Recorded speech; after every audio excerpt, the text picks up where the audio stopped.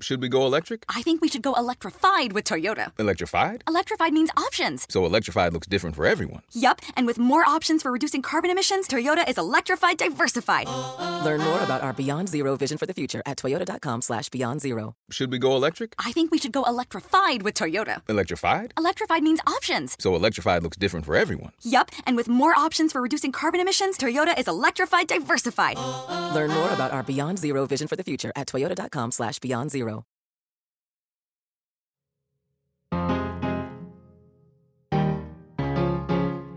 Every single time I write one of these pieces, hundreds of people will write in saying that for the first time, they have read something that actually explains their experiences, that they have tried so hard to explain to doctors, to employers, to friends and family, with no success.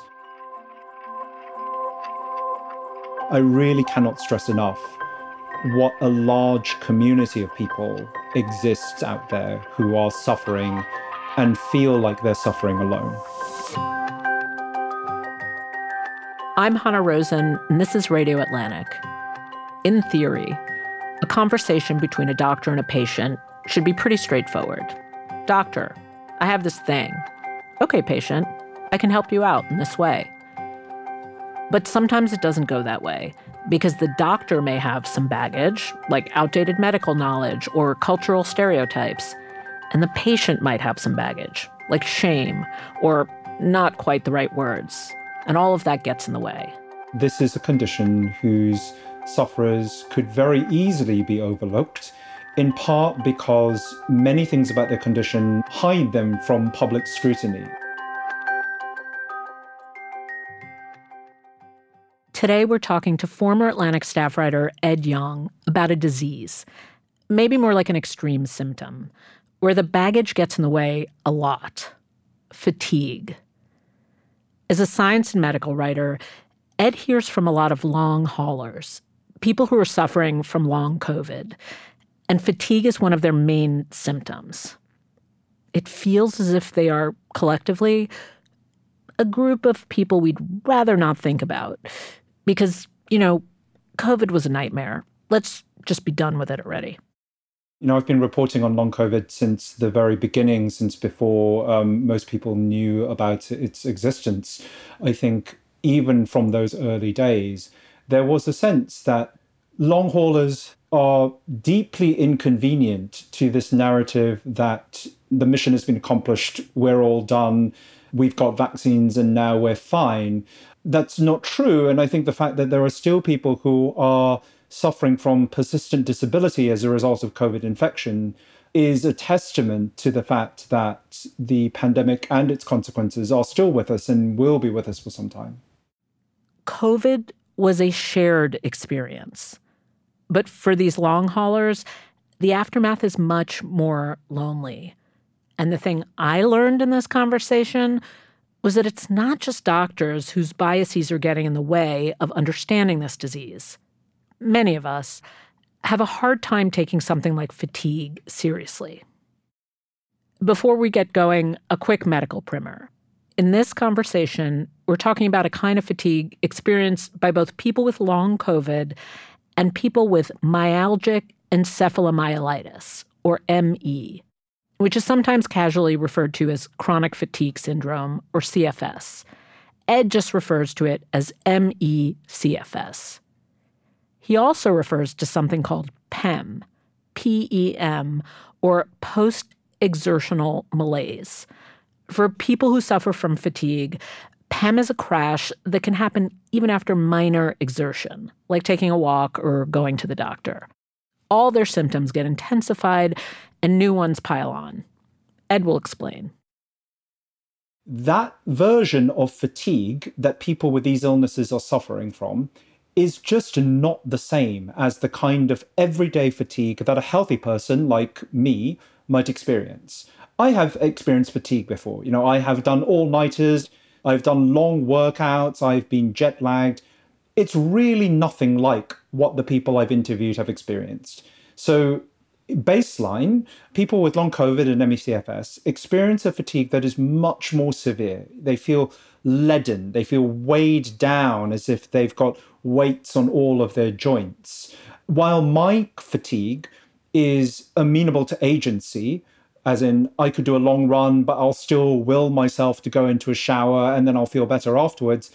The fatigue of these energy-limiting illnesses is much, much harder to push through. And finally, this kind of fatigue isn't really cured by rest and sleep. It might be mitigated slightly, but it's not going to go away. So a lot of long haulers wake up feeling fatigued. Fatigue is a constant baseline presence in their life. Yeah, I mean, there were a couple of things that you reported on that made me realize this isn't just a different degree of what I commonly feel. It's a completely different animal. One was the concept you mentioned that rest doesn't help. That really strikes you. It's a very simple concept, but if I'm fatigued, I rest. That doesn't work. Absolutely. And this is a large part of why people who experience things like long COVID often struggle to get sympathy or understanding from other people. If someone tells you they're fatigued, you just think, fine, like rest, you'll get over it, I get over it. But these are people who, in extreme cases, are bedbound. People have said that in the worst extremes of this kind of fatigue, they might think, should I drink water now? In the knowledge that I might not be able to actually make it to the bathroom later. Ugh. It's that kind of horrific calculus that they're going through. And to be then told by the people who are meant to, have their backs, that they're experiencing something like actually nice and restorative is very hurtful and very harmful. Yeah, and part of the great misunderstanding.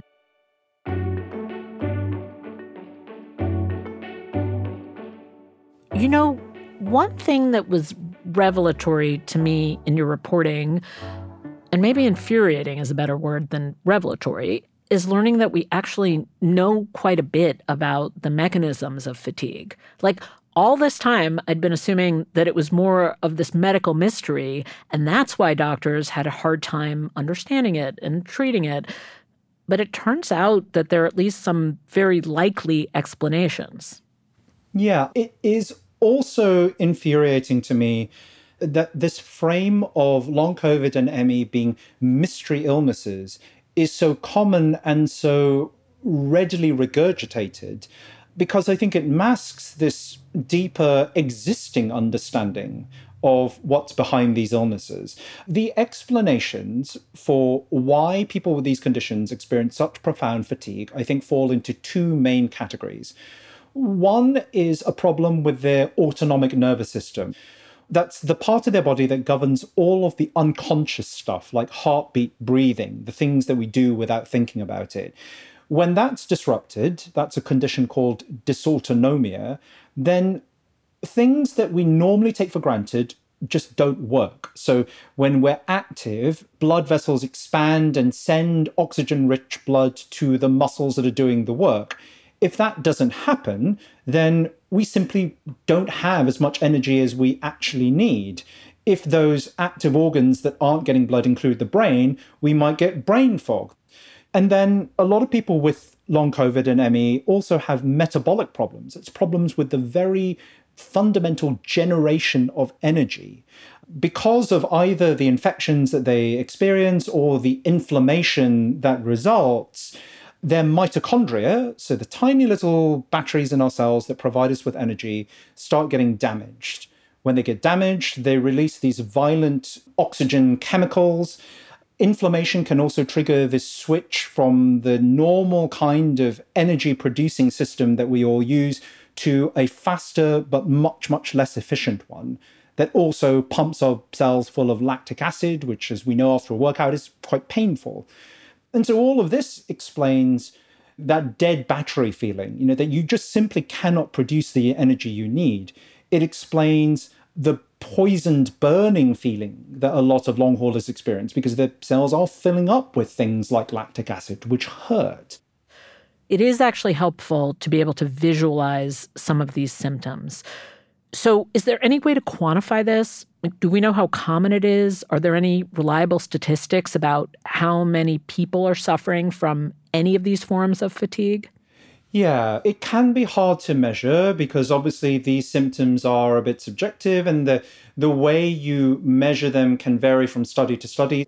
But it is clear that even taking into account people with ME/CFS for whom PEM is just the defining characteristic, there's anywhere between 800,000 and 2.5 million of them in the US alone. Right, if you think about long COVID, it's estimated there are over 15 million long haulers in the US. Fatigue and PEM are both very common symptoms of this condition. So not all of those 15 million will have these problems, but many will. They will vary in severity, right? So people who have the worst varieties of these problems will be bedbound or housebound. You might see someone who has PEM on a good day when they are trying to have a normal life. You're not going to see them 2 days later when they are crashed and unable to move. And that's one of the forces that I think hides the reality and the scope of these conditions from public understanding. People with these kinds of energy-limiting illnesses are often treated not just with disbelief, but with contempt. A woman named Mary Dimmock, who's been a long-time ME/CFS advocate, told me that she only understood what her son, Matthew, who has ME, goes through when she watched him just melt in front of her eyes because he had a PEM crash. What did she mean by melt? I think that your energy disappears. You might feel sick as well as tired. So a lot of people talk about having fluish symptoms on top of the fatigue that they experience. But in Mary's case, she talked about her son, his color changing, his posture changing, he just seemed to lose energy in front of her eyes, going from someone who was, sitting upright at a dinner table to someone who couldn't even manage that.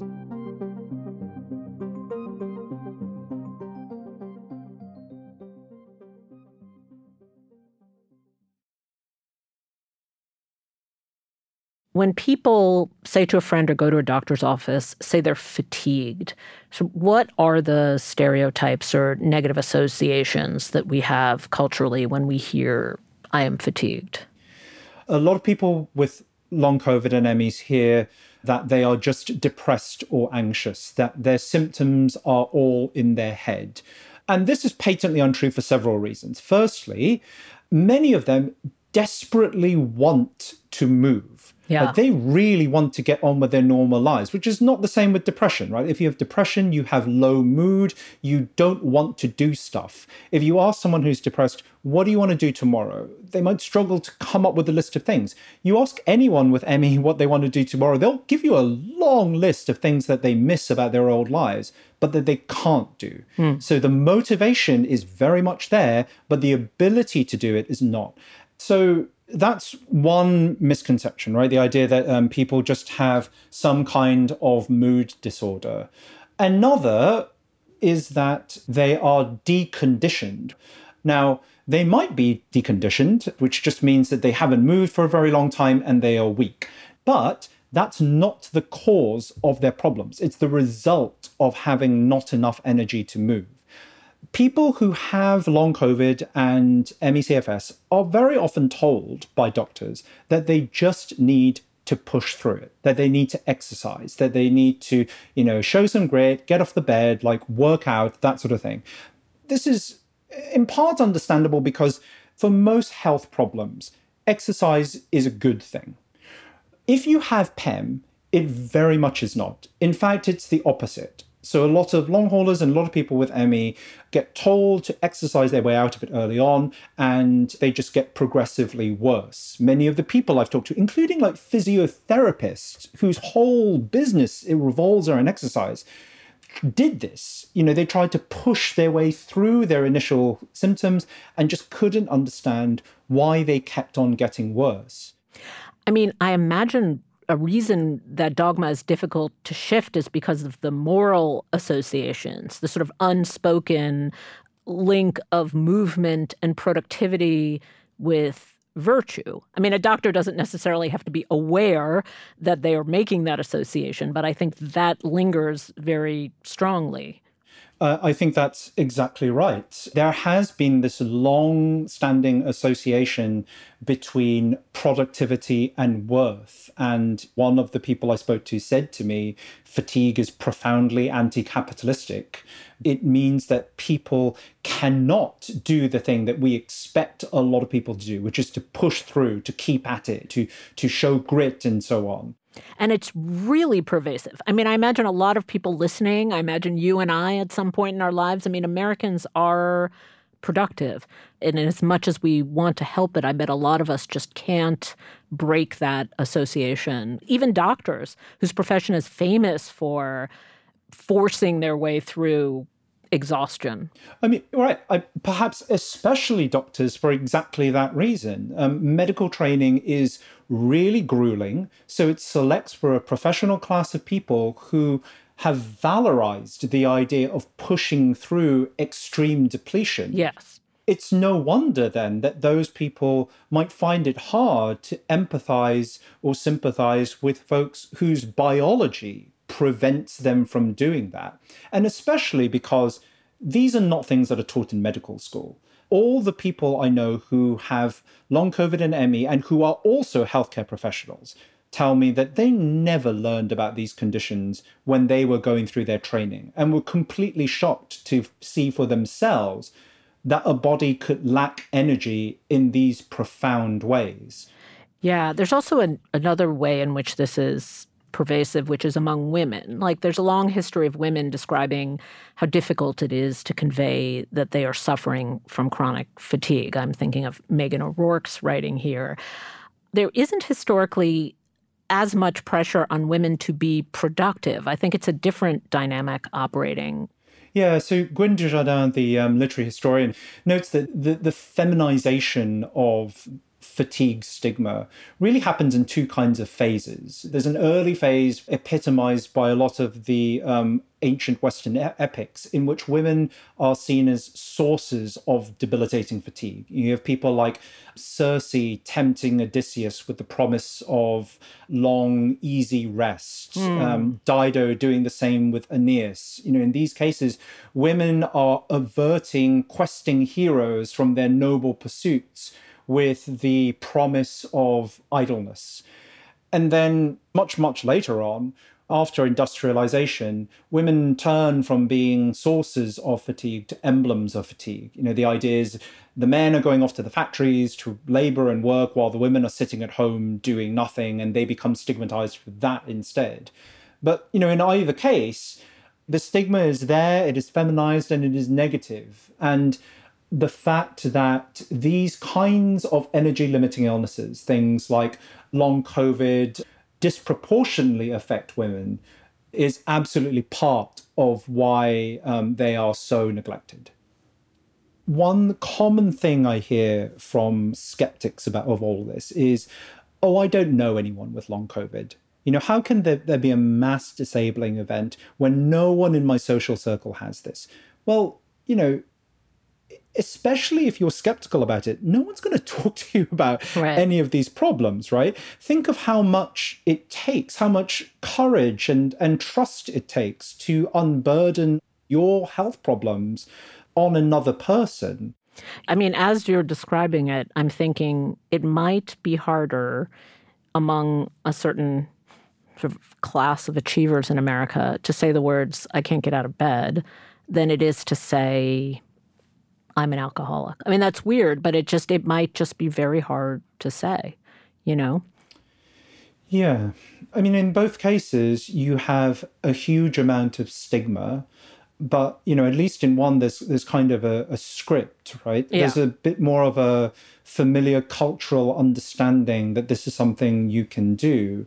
It has been striking to me in talking to a lot of long haulers and talking to a lot of scientists who study these conditions, how much concordance there is between the language and the metaphors people use to describe what is happening to them every day and the scientific underpinnings that we're starting to understand behind these conditions. People with these conditions are often told that their descriptions are exaggerated or melodramatic, but they contain an incredible amount of truth in them. You know, most long haulers do not know about the biochemistry going wrong inside their cells, but they do seem to be uncannily good at capturing some of those things through metaphor. So people with one kind of dysautonomia called POTS will often say that they feel drained. And that actually is exactly what is happening to them. They might stand up or sit up and blood will pool into their lower extremities because their autonomic nervous system isn't working. So they really are being drained. Right. The autonomic nervous system that isn't working properly, that's the thing you mentioned earlier, which might mean that your blood vessels aren't dilating like they should, or your heartbeat and breathing are affected. So they are trying to head off all these very real symptoms by slowing down. And I guess the difficulty is that there's all this cultural resistance to slowing down. So what methods are people finding to get through this? Pacing is the single most important strategy that a lot of the people I've talked to have taken up. And that is a way of carefully sensing how much energy you actually have and keeping your activity levels below that threshold that might lead to a debilitating PEM crash. Right.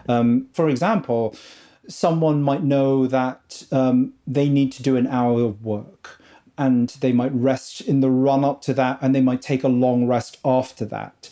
You know, they might wear a heart rate monitor, and they might note how their day-to-day activities are affecting their heart rate, and they might just have to stop and slow down if they hit a certain threshold. It's quite a difficult strategy to learn how to do correctly. People without certain privileges like financial security or social support might struggle to do full stop. And people who really want to regain their former lives or who are struggling with their mental health might also find incredibly difficult. I think pacing is immensely important, but it can be hard for people to appreciate its value because it's not really about getting better. Pacing is not going to cure your long COVID. It is predominantly a way of not getting worse. And that is the risk that people run when they overexert, either physically or cognitively. They could get worse with each crash. So not crashing is infinitely better than crashing all the time. And people I've spoke to have said that, but it doesn't mean that you're suddenly going to be healthy again. And that is, quite a rough pill for a lot of people to swallow. Ed, when you talk about this and explain it to me, it sounds so clear and comprehensible. How do we open this up so that doctors, friends, family, supporters just understand this whole landscape a little better? Like, how do we get to a place where the doctor-patient conversation or the friend-friend conversation is maybe more open and sympathetic?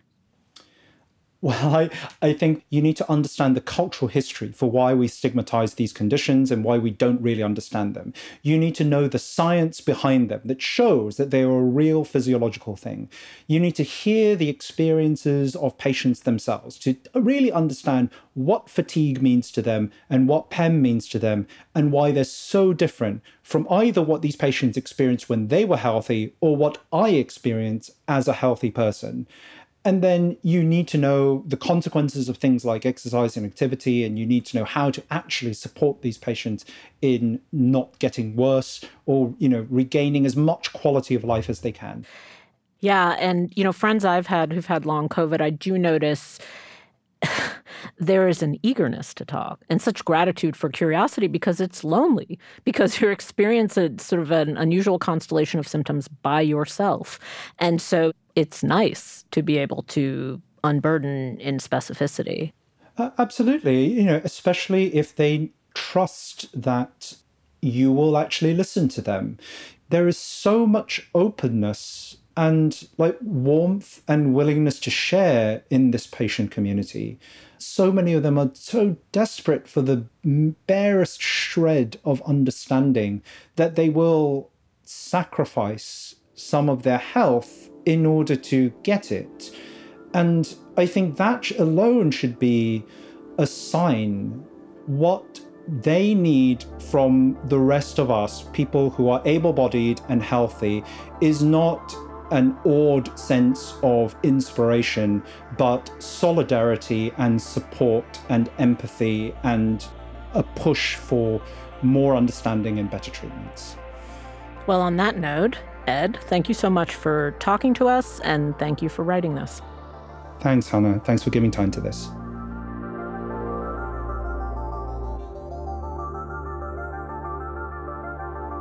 This episode was produced by Becca Rashid, edited by Kevin Townsend. Fact-checking by Will Gordon, engineering by Rob Smirsiak. Our executive producer of audio is Claudina Bade. Our managing editor of audio is Andrea Valdez. I'm Hannah Rosen, and you can find new episodes of Radio Atlantic here every Thursday.